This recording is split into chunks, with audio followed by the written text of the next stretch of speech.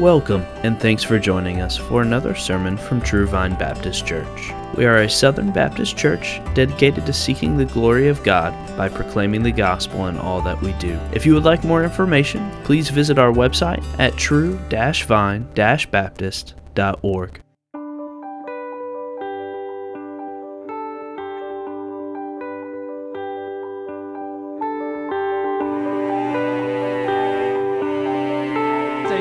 Us today for the sermon time, but we do have the nursery, so if you're heading there, you can head on back.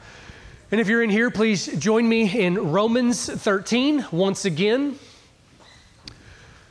Romans chapter 13, one more just brief announcement I'll pass on to you is this coming Wednesday night. We will meet for worship, we'll pray together, we'll study the Word, we'll cut it short just a little bit, and then we'll have a business meeting together. I am intending for it to be somewhat short. Just a few matters to tidy up and pass along, and then we'll also choose the budget team for this coming year. But we're in Romans 13. I know and realize that when you think about going to the scripture to be encouraged and strengthened and built up and your zeal rekindled, you don't think, let's learn about the government. So I get it that is maybe not our first choice for those kinds of things, but we are seeing, I believe it is becoming abundantly clear, these are the kinds of matters that if we do not study and make known, the world crumbles. One of the reasons for why the decline of the church in our land is for an ignoring of these kinds of places in the Bible. The job of the church is to be a pillar in support of the truth. This is one of the things we're called to do. We announce the truth, all of the truth, to one another and also to the world. So let's look at Romans 13. Let's read verses 1 through 7 together, and then we'll pray. Romans 13. Every person is to be in subjection to the governing authorities, for there is no authority except from God, and those which exist are established by God.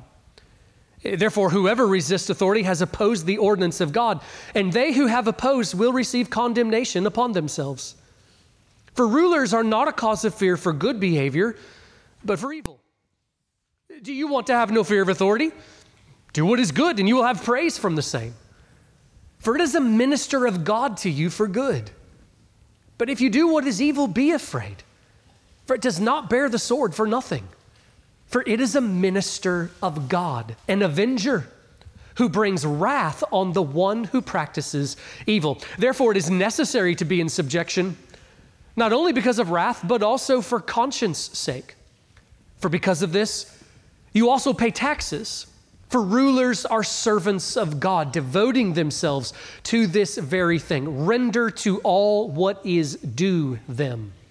Tax to whom tax is due, custom to whom custom, fear to whom fear, honor to whom honor. Let's pray.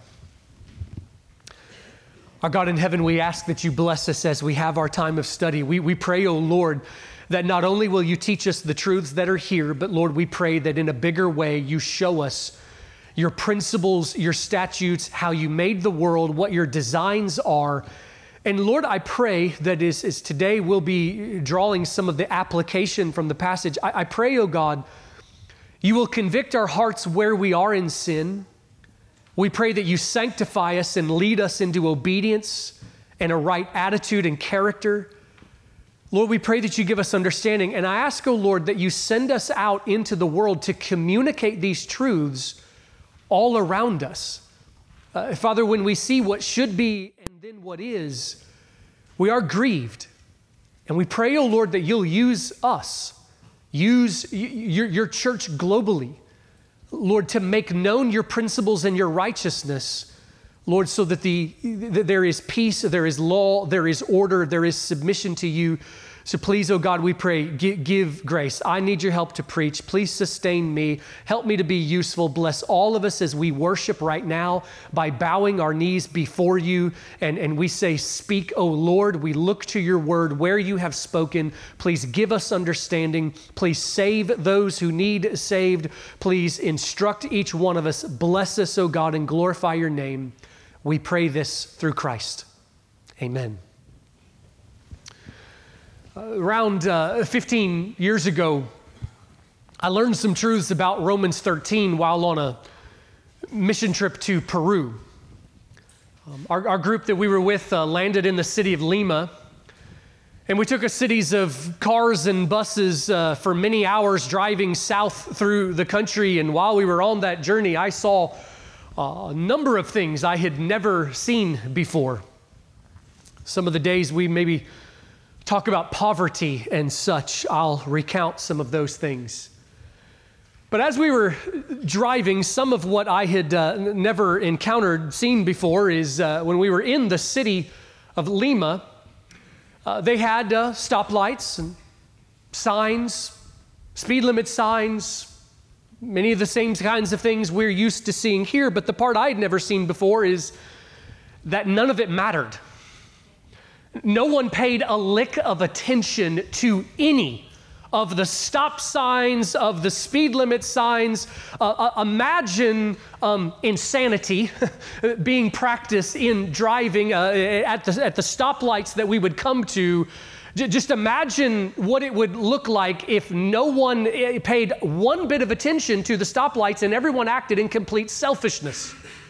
The stoplights, the intersections were just slammed full of cars going every direction. People pulled up on sidewalks. The lights are turning green and red. Nobody cares, okay? And just all that would happen is a whole lot of honking and people just trying to slip through little places. And because of this, every single day, there are wrecks, pedestrians, and bikers who are hit just constantly. And I remember being confused, thinking, why don't these people obey the law? I got some of my answers later. First, one of the ways I saw the reason for this situation is at one of our bus stops, a police officer stepped onto the bus. And he was wearing on his hip, to this day, the tiniest, littlest, puniest gun you have ever seen. It looked like a toy made for a toddler. Later, I learned that police officer probably did not even have a single bullet for his gun. Their police officers are regularly stabbed and they have no defense because they have no ammunition for their guns. Later, a second situation developed where when we were in a private car, there were 7 of us piled into a little 30-year-old Toyota Tercel about to make our way up the Andes Mountains there. And I thought maybe we were going to get pulled over for that. But instead, what happened was we pulled around a curve and our driver saw a couple of police officers stop by the side of the road.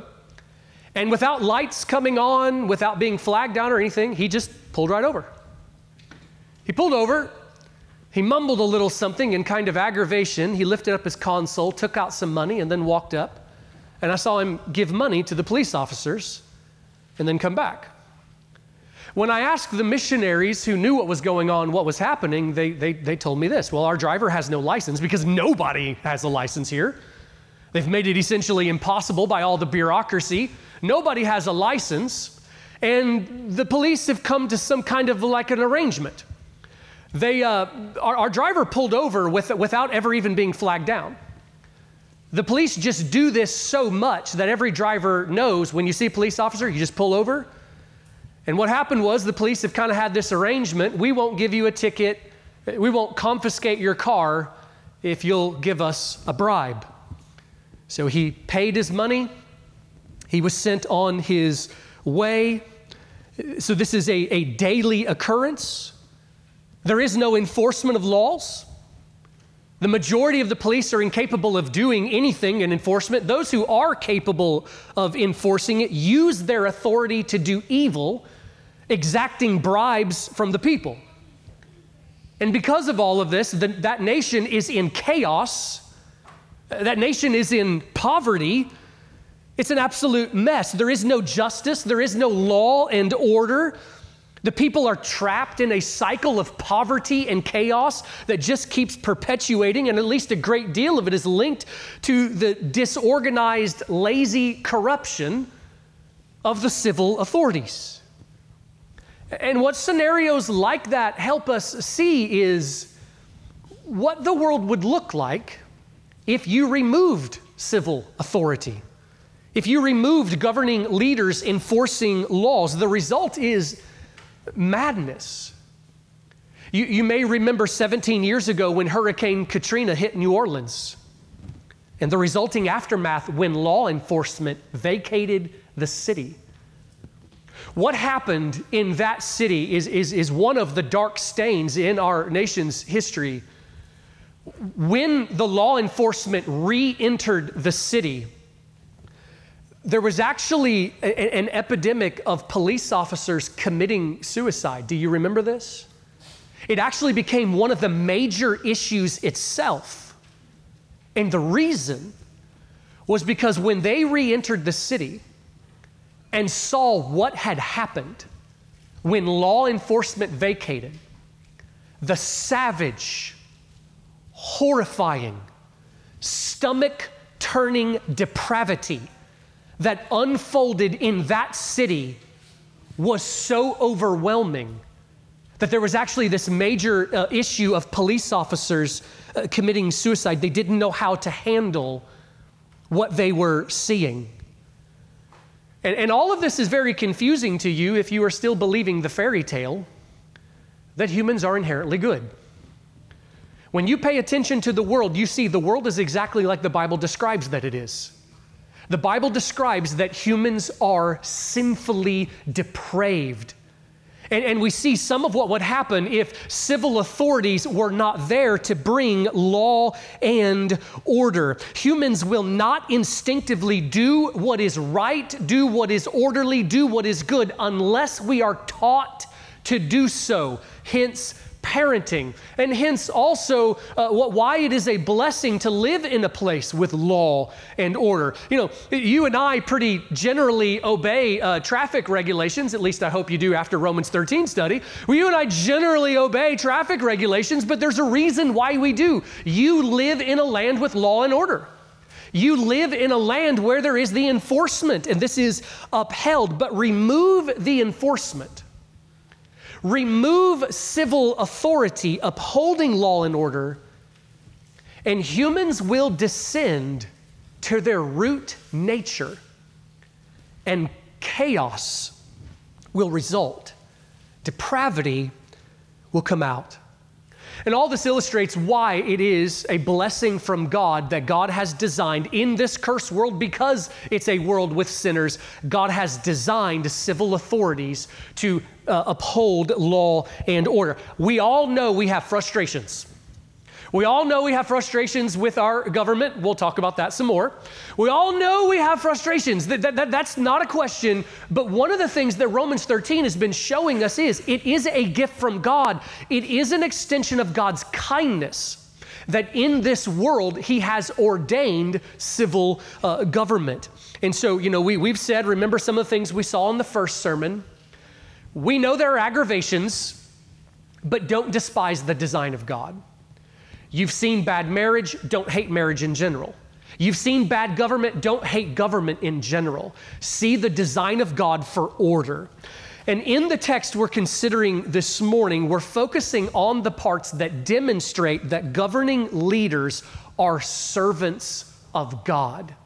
That there is a service that they bring to the world for good. Today we're going to finish up the text by looking at the remaining points we haven't yet covered. So in your bulletin, what you see there, we're going to look at points 5, 6, 8, and 9. Remember, we previously looked at point number 7 last week. And so we're going to finish up the text this week, and my intention is to come back next week for just one last sermon. And the last sermon is, if we are learning that we are to obey governing authorities, does that mean in everything they say, and is there ever a time for civil disobedience? And what about some of those questions? That will probably be one of the hardest parts we look at. That will be next week, and we'll look at much of what Scripture has to say in that subject. But today we finish up the text with these points. Let's get started today with the fifth major truth. Point number 5, taken from verse 3, is this: rulers are to promote what is good and put fear into those who do evil. Look at verse 3 with me again, and I'll read that. It says, "For rulers are not a cause of fear for good behavior, but for evil. Do you want to have no fear of authority? Do what is good, and you will have praise from the same." Now, does anybody see any problems here? At least on the surface, when you just immediately read it. Paul says, government does what is good. They do what is right. They reward the righteous and they punish the evil. Anybody see a problem here? Yeah. We all know that throughout history, thousands of times over, tyranny has grown. Authorities have not rewarded the righteous and have not punished evildoers. Hundreds of times again and again, authorities have slaughtered the innocent and have failed to punish the wicked. They lie, they cheat, they steal, they rape, they tyrannize. So why would Paul say this? Is this one of those moments that Paul just got carried away and he just wasn't thinking about what he was saying? No, of course not. All Scripture is breathed out of the mouth of God. This is exactly what God wanted Paul to say. And remember, Paul himself would have his head removed unjustly by the Roman government that he was under. Paul's not mistaken. He didn't just get to rolling without thinking. But Paul himself lived under one of the most powerful rulers of history, Caesar, who notoriously did all of these things that I just mentioned to you. Paul was not confused. But if that's the case, then what does he mean? And why does it say it like this? I think there are two important things to see here. Number one is this. When Paul says it like this, I think he's using the exact same kind of language devices, as like when Jesus said, "You are the salt of the earth and you are the light of the world." When Jesus said, "You are the light of the world," we could kind of raise our hands and say, "Jesus, there's days I'm not very much of a light. There's days I'm not very salty. I may be salty, but not in the right kind of way of being salty. So what do you mean when you say you are the light of the world?" What is Jesus getting at? He is saying, this is the standard. This is the position I have put you in. This is the design, okay? Parents, have you ever said to your kids something like, "We don't do that in this house," okay? Well, if your kid was a smart aleck, they might respond with something like, "Well, apparently we do because I just did it," okay? Well, when you say something like that, "We don't do that in this house," what you mean is something like, the standards that we have set for this house do not tolerate that kind of nonsense. What you are saying is, we have set some regulations here, and this is how we're going to behave, okay? I believe that this is the way that Paul is speaking here. That when he says, government does what is good, he is saying this is what ought to happen because this is the purpose. This is the design. And secondly, and very much connected with this, I believe the reason Paul speaks this way, Paul knew that he was writing Scripture.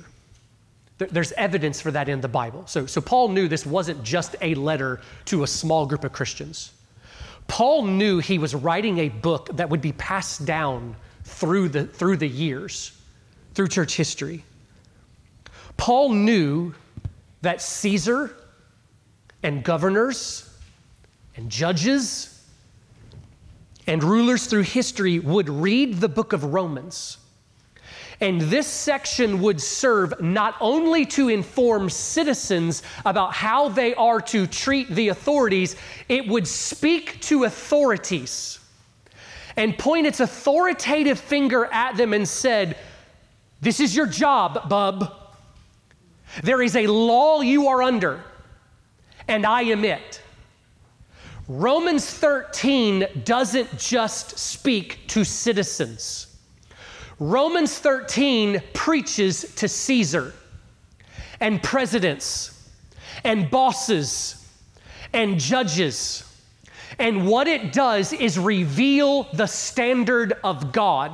And so there is a sense in which Paul kind of speaking like this, like when a parent says to a kid, we don't act like that. It's kind of like Paul says to Caesar, we don't act like that.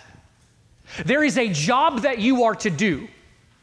God intends for Scripture not only to transform the thinking of believers, but for believers to then announce the truth to the world, to announce the truth to rulers, so that civil authorities understand what the design of God is. This is the purpose of all governing authority. The purpose of all governing authority is to be a minister of God. It is to serve God by serving people, in promoting what is good and in punishing what is evil.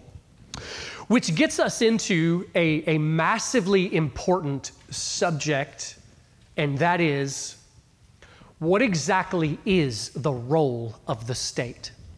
We've been hinting at that as we've been studying through Romans 13. What exactly, we've been talking about things that are not the job of government. So what is? In China, the government there has issued commands to families telling them how many children they're allowed to have. Their government has reached its tentacles, okay? That's language from that book I recommended to you last week, Slaying Leviathan. It has reached its tentacles into places that it does not belong, and it has issued commands that it does not have the authority to command. So it is trying to rule in places that God has not given them the authority to rule. There, the government tries to tell the church what to do, what they're allowed to say when they meet together, trying to reach the slimy tentacles into the church where they do not have authority. So if we're saying that there are things that government does not have the right to do, then what exactly is the role of the state? What is the list of responsibilities? Well, I'm not going to answer that question fully, but I am going to get you started.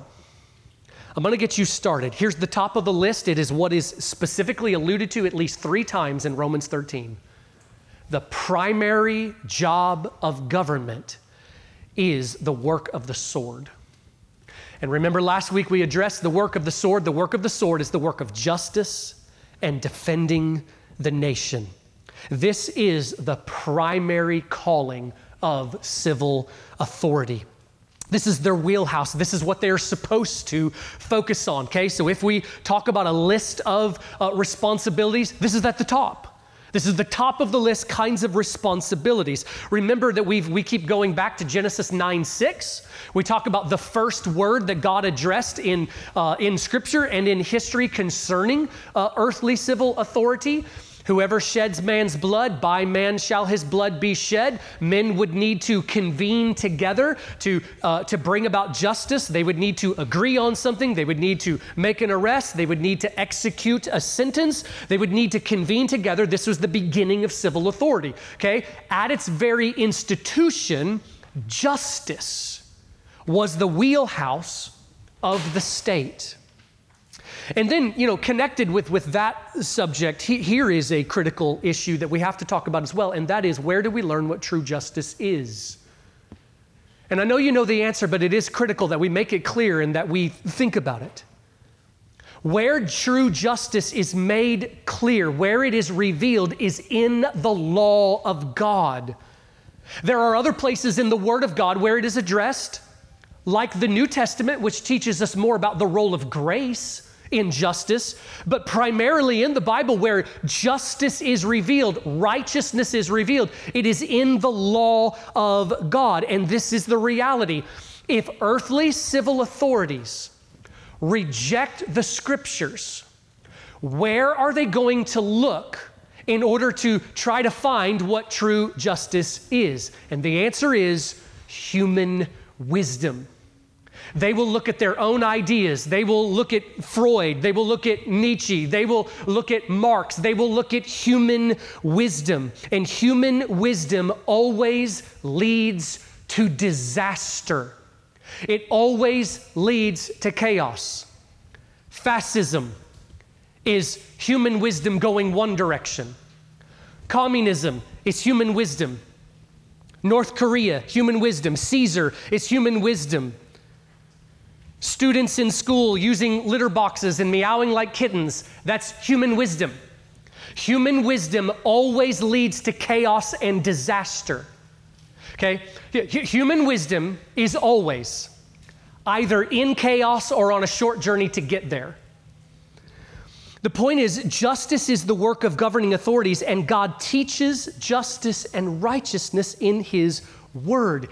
If governing rulers reject Scripture and they embrace something else, it is sinking sand and it has no foundation. There is just hours and hours of conversation to have here that we're going to move past, right? And the role of the church in informing the world and rulers of what true justice is. But here's the summary for right now. The primary work of the state is the work of upholding justice and defending, protecting its citizens. But if you have questions about what are the other kinds of things, or what is this spelled out clearer and ramifications from these things, here would be another place I encourage you to go look to. Read through the law again, the law of Moses, the law at Sinai. God established Israel as a nation and gave them their civil law. And as you read through it, you'll see some things like God gave them the commands like if they dug a pit, they were not to leave it open, they were to rope it off so that no one fell in it. He gave them commands like they were to build handrails on their balconies. There are places where we see the kings building aqueducts in Jerusalem and such. There are principles that come out in looking at those things and the Bible revealing what is the role of the state. Well, here's number 6. Civil authorities are a minister of God. Look at verse 4 with me and read it again. For it is a minister of God to you for good. But if you do what is evil, be afraid. For it does not bear the sword for nothing. For it is a minister of God, an avenger who brings wrath on the one who practices evil. Now, there's also more there that is stated about the work of justice being the primary work of the state. But you also notice this language of civil authority is a minister of God, a servant of God. And the word minister is used. When you think ministers, you probably don't think some of our governing leaders. The first time I heard this language, I thought what maybe you're thinking right now. Government's a minister of God. Have you seen our government? How could the state possibly be called a minister of God? I think understanding this will actually help us in understanding all of the world and the work that God is doing. Well, let me give kind of 3 answers to that question or objection. How in the world could earthly government be a minister of God? Number 1, if you struggle with the idea that the state is a minister of God because it is messy, I ask, have you seen the church? The church is also messy. Perfect time to be talking about these things. We've been working through church history in Sunday school, learning about all kinds of ways, flaws, errors, heresies, things that we have needed to overcome throughout history. Yeah, it is one of the principles that comes out of it. If you think that when God works, it's always neat, clean, and tidy, I would ask you to go read the book of Judges again and remind you that Samson was used of God. Jephthah was used of God. Samson was a minister of God, even though there was flaws and things that were there. So yes, when you think minister of God, I know we most immediately think of the church, and we think of the church as being in a better place and more orderly and more godly. Well, yeah, of course. Of course we better be in better shape than the government, but that doesn't mean that the state cannot be used of God. Number two, if you struggle with the idea that government is a minister of God because it is made up of so many unbelievers, consider God is able to take a crooked stick and strike a straight blow. God is able to take crooked people and to use them for his purposes, in his secret purposes, but also even in his revealed purposes. God used Judas in his secret purposes, but even in God's revealed will, God used Nebuchadnezzar, Cyrus, Darius, Alexander the Great, Pilate in his secret purposes. Number three, if you struggle with the idea that the state is a minister of God because it is so flawed, consider the benefits that the state does bring to us. And consider what would the world look like if we didn't have it. In the introduction, I gave you a couple of examples of this in Peru and New Orleans, but also consider the current state of Mexico and what is happening there as the civil authorities are crumbling. Here's a very brief news article clip.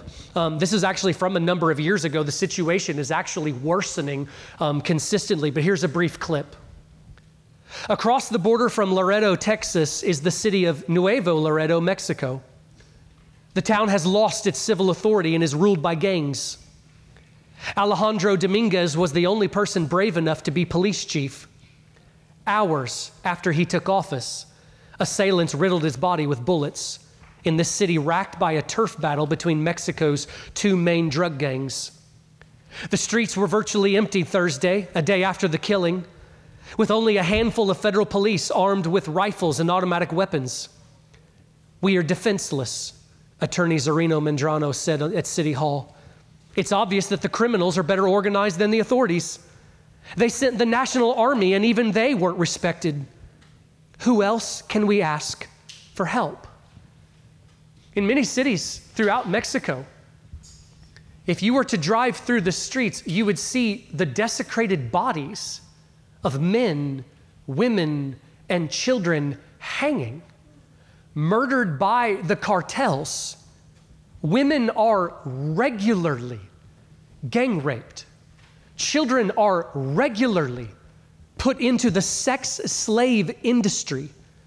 Unspeakable savagery is the norm. This is the reality when civil authority falls. If we can understand what the world would decay and crumble to without civil authority, it helps us understand how, yes, even oftentimes unbelievers who serve in the position of civil authority, how it can still be a service to us and servants of God. When there is no system of a community upholding justice, society crumbles. And listen, we do need to know about that. We need to know some of the gory details. I know it's not fun to think about, but this is the same reason why the Bible records the book of Judges with all of its details. When we see those things, we are understanding the world and human nature and what this is really like. Civil authority is a gift from God. Number 8. Civil authority has the right from God to tax. Look at verse 6 with me. Scripture says, "For because of this you also pay taxes, for rulers are servants of God, devoting themselves to this very thing." So you recall that in the first century, the Jews had questions about whether or not it was lawful to pay taxes to Caesar because Caesar had taken power in an unjust kind of way. And so many of them thought that we don't have to pay these taxes because Caesar is an unlawful ruler. So they asked Jesus that question, and you remember that Jesus responded with, "Render to Caesar that which is Caesar, and to God that which is God's." There's a lot of truth in that statement. But at least one of them is we are to pay taxes to those who are in authority. Now, many Christians also struggle with the reality that our tax dollars are used for incredible wickedness. It's actually hard to fathom how much evil is done with our tax dollars. Learning about it, and I do encourage you to go learn about it, it will infuriate you. You know, not only do we know about the $500 million a year to things like Planned Parenthood, but it's also every time a new previously sealed document gets made public, we learn about atrocious things that our government has participated in, using our tax dollars to go and do this evil. And so there have been Christians who have said things like, I don't want to participate in this. I don't want to support this. I don't want to be a part of this. If I pay my taxes, am I not funding this? But we look to Jesus. We look to Jesus and the question that he was asked. Listen, the Roman government was evil as well. They engaged in great wickedness, and Jesus said that they were to pay taxes. The Roman government did great evil, but also understand, the Roman government also brought law and order and built roads and upheld justice and brought blessing to the people that is better than a dystopian anarchy. So there was a service that they did bring. Jesus said, render to Caesar that which is Caesar's. And 2 more times in the New Testament, 2 more times it is addressed that we are to pay taxes. So it is made clear. And the reason why is because they are servants of God. Now, there's a popular political slogan that I'm sure you've heard before. It says, taxation is theft. Not according to the Bible. Not according to the Bible. Biblically speaking, that's just not true. Now, I think that's clear even from natural law. Even from natural law. If government receives its power from the people and they serve the people by bringing the rule of law, then they have a right to tax, and the Bible shows that they do. Now, the Christian can say, however, that excessive taxation is theft. And the reason why we can say that is because there is a standard that the Bible shows. You know, here we go back to Romans 13 is not only addressed to citizens, it is addressed also to all who are in authority at every level, from the small town council all the way up to the highest place. And it is the job of the church to announce and to declare things. To rulers, we declare. To any in this congregation who may serve in civil government, to some of the children who are in the room, I hope they hear some of this part, if they may grow up and serve in some of these places. Authorities ought to look to the Bible to tax in a way that is righteous. Because there's an unrighteous way to tax. The Bible shows principles in these regards. The Bible doesn't give exact specifics, but there are some general principles that we can see in these kinds of things. For instance, the Bible teaches the right of personal property. This is a part of the authority that God gave Adam in the Garden of Eden, and it's part of the creation mandate, the cultural mandate in Genesis 1, verses 26 to 30. We see the principle at least implicit in Genesis chapter 2, when Adam had a right to eat of the fruit that he cultivated. And then this was codified in the law of Moses. There's a reason why God spelled out in the law of Moses that if someone comes to steal from you, you have the right to defend your property. Hasn't that been in the news lately in the public conversation of some argument over that? Yes. Okay. The law of Moses clarifies you have the right to defend your property. And if in defending your property, the person who is attempting to attack and steal dies during it, it is justified, meaning you're not guilty of innocent blood. Why is that? Because of the right of personal property that Scripture shows. I mean, that ought to be evident from natural law. Okay, but the Bible clarifies it. If that is the case, If individuals have the right of personal property, then the government does not have the right to steal from its citizens. When God addressed Israel in making a king, do you remember some of the things that God said that the king would do? You remember that part where God said, the king will tax you up to 1/10 of what you have. 1/10. Now, does that mean that if a government taxes us 11%, that it's tyranny and we revolt? No, I do not believe so. But is there a principle of the kinds of numbers we should be thinking about here? Yes, there is.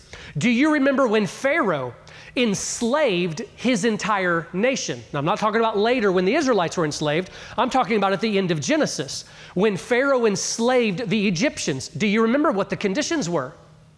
He taxed them. Do you remember what it was? 20%. 20% was considered slavery. Does that help show some principles? Yes, it does. It's not showing specifics, but are there some principles that are seen in this? Christians are opposed to excessive taxes because we're opposed to theft. And Christians should inform the population and inform governing rulers in respectful ways. Inform governing authorities the standards of God. Christians should, can you just think about how different the culture would be right now if regularly Christians were all studying the Bible and had conversations about these things and the knowledge of this kind of stuff spread throughout the nation. And children who were raised in this nation who would later become judges and justices and presidents and governors and mayors, etc., all were aware of biblical standards and they knew these things. Can you imagine how different it would be? It is the job of the Christian to inform the world of biblical standards. We are to inform the government of their sphere of authority. We are to explain to them, this is your job, this isn't. Taking $10 million of tax funds to fund a gender study at Harvard, that's not your realm. That's not your wheelhouse. That's not your job. That's theft. That is not what you are called by God to do. It's not your jurisdiction. The only way they will know those things is if Christians inform them. Guys, who else is going to tell them? What other entity in the world is going to inform civil authorities of their limits? No one. It is the job of the church to inform the world of the standards of God and the principles of God. And I'm gonna jump on a little bit of a rabbit trail here. I call it a subpoint, and Paul did it too, so it's justified. Can you think of how the situation would change if the church in our nation, well, for one, just began to preach the Bible and all of the Bible? Not just addressing all the things we want to hear, but addressing all of the Bible. But what would happen if across this land, all of the churches began to preach things like this, like Romans 13, and Christians once again influenced the population, influenced the masses, and civil authorities grew up knowing these standards? It would change the situation. Throughout history, this is how the church has accomplished transformation in cultures. If we don't do our job, though, nobody else is going to. If we don't do our job, civil authorities will believe they have the authority to do whatever they can imagine. Because if no one is telling them, this is your realm, they'll think everything is my realm, whatever I can get away with, and soon you'll be applying for a permit to use your toaster. If we do not do our job, they will not know the standard. And listen, the only way we will know the standard is if we study. The only way this is going to happen is if you give sweat. You give sweat to the work of studying. There is an obligation that every Christian has to know doctrine. It is part of our job. Part of our job is to know doctrine. Come to Sunday school, where we are studying through church history. Come to Wednesday nights, where we teach through more of the Bible. Read on your own and take really hard books and read them on your own. Come to discipleship groups where I make you read through books you don't want to read through, but they're for your good. Okay, end of subpoint. Let me bring this back. Government has the authority of God to tax, but it is our job to inform the world of the standards of God. And then here's the last point, number 9. Render to all what is due to them. Verse 7, render to all what is due them. Tax to whom tax is due. Custom to whom custom. Fear to whom fear. Honor to whom honor. Now, notice the connection here. Jesus said, render to Caesar that which is Caesar's. Paul said, render. Okay, you see the connection there? It's one of the things we mentioned. All Paul is doing, led by the Holy Spirit, he is further explaining the one sentence that Jesus spoke. This happens all the time in the New Testament. So he takes 7 verses to more fully explain what Jesus said in 1 verse. But who are we to render to? The answer is, to anyone in a position of authority, we are to give an appropriate, emphasis on that word. Next week, we'll come back and learn that there is an inappropriate amount of honor to give to someone, an inappropriate amount of obedience to give to someone. But we are to give an appropriate amount of submission, obedience, respect, tax, and honor. There is a certain kind of honor that is to be given to fathers and mothers, a certain kind of and amount that is to be given to city councils and judges, police officers, presidents, bosses, etc. This principle is taught to us in the 10 Commandments, when the 5th commandment tells us to honor your father and your mother, a command, by the way, which does last the duration of your life, okay? We honor our father and our mother when we're under their authority by obeying them, but even after you're no longer under their authority, you are to continue to honor them. That's the command. And yes, that firstly applies to parents, but throughout the centuries, Christians have seen what's happening there. We learn a bigger principle, the principle of honor to authority, submission to authority. God has established authority in this world. And remember what we looked at last week, parents, this is your job. This is part of your job, and it is very much connected to Romans 13. Demand that your children obey you. Insist that they show you respect. Make them to mind you. You are giving your children a gift by not letting them roll their eyes at you. You are giving them a gift by teaching them to respect authority in a right and proper kind of way. I know it's really hip right now to try to be the cool parent and befriend your kid and try to be like, hey man, obey me because it's cool. It's not working. You're not cool, first of all. You're not cool. And you're lying to them about reality. You're harming their souls. They will not believe the gospel. They will not fear hell if you do not teach them the proper way of respecting authority and honoring authority. Parent, it is your job to raise them up and shape them as much as God lets you have influence. Raise them up equipped, mature, ready to live, and this is a major part of that. We are under authority. You are to teach your children how to be under authority and to do it right. Okay, this is part of what is involved. You also need to teach them about tyranny, but also teach them to respect and honor authority.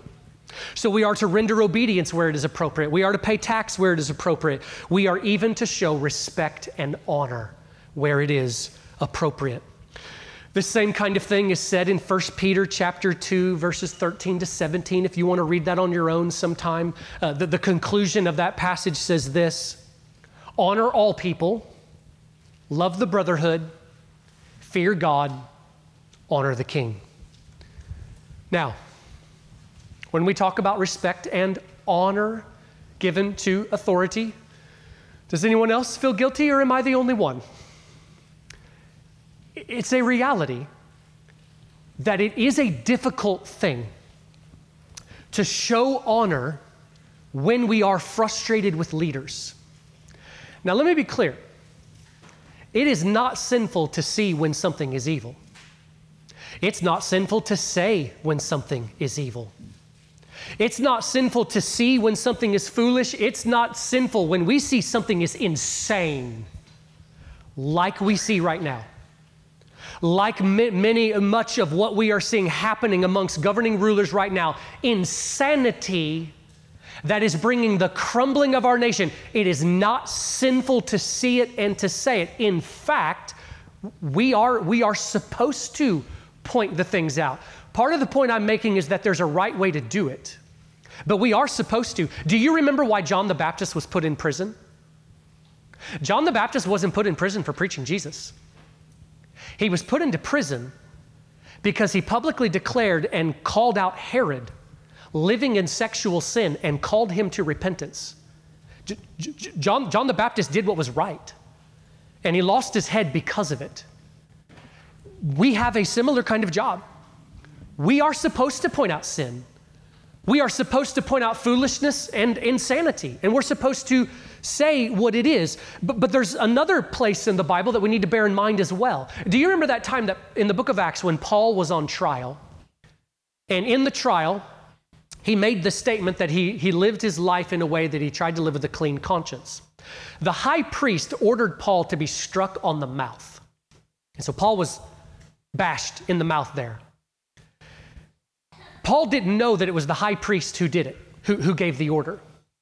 And Paul just kind of belted out, "God's going to strike you, you whitewashed wall. Do you dare to sit to try me under the law and in violation of the law order me to be struck?" Now, was Paul right? Yes, he was. It was unjust. It was a violation of the law, what the high priest did. But after he said it, one of the soldiers next to him said, "Do you dare revile God's high priest?" And do you remember what happened? Paul then apologized. And he said, "I'm sorry, brothers, I did not know it was the high priest who gave that order." And then he quoted Exodus 22:28, "You shall not revile God nor curse a ruler of your people." So, even though Paul was right and the high priest was wrong, it was still not okay for him to shout out in disrespect like that. Now, do I believe that Paul had the right to say something? Yes, I do. Yes, I do. But did he have the right to say it like that? No, he did not. Was it legal for Paul to say what he did? Yeah, it was legal. But was it sinful if he had known it and done it? Yes, it is sinful. We are to show respect. And I know that it's hard, Christian, when we see things like we are seeing. It's difficult to show respect when not only wickedness is being perpetuated, but also just the kinds of things we know is going to bring the crumbling of our society. But we are to lead the way in showing the world how to behave. Christian, this is another one of the ways we teach. This is another one of the ways that we preach to the world. We not only preach with our lips, we also preach with our lives. We are to model how you're supposed to behave when you disagree with somebody. We are supposed to demonstrate how we are to show honor to the position even when we disagree with the conclusions and what is happening. We are to model how to voice disagreement and to point out when something is evil, yet to do it in a way that gives an appropriate kind of honor. Christian, we need to confess where we've gotten wrong here. I've had things I have needed to confess, of disgust even in my own heart. We need to be willing to confess our sin. I know sometimes we think about things like this as like, yeah, but that's not that big of a deal. Surely God understands. Where we see sin, we need to confess sin. Where we've crossed the line, we need to confess sin. We need to make the adjustments that is right. We need to take the high road. We need to show maturity. We need to show the world how to behave. If we act in disrespect, well, do you think the world is going to act any better? If we act in disrespect, well, what would happen if just imagine the guy you would want to be president, John MacArthur, okay? You want him to be president. Let's say he got elected president, okay? If we act in disrespect now, how would the world act then? Well, they're not learning any lessons from us. We need to model what it looks like to give honor to the king. Christians living as salt and light is crucial for the health of the nation because we influence it. Christian, pray for your leaders. Pray for your leaders. The New Testament instructs us to.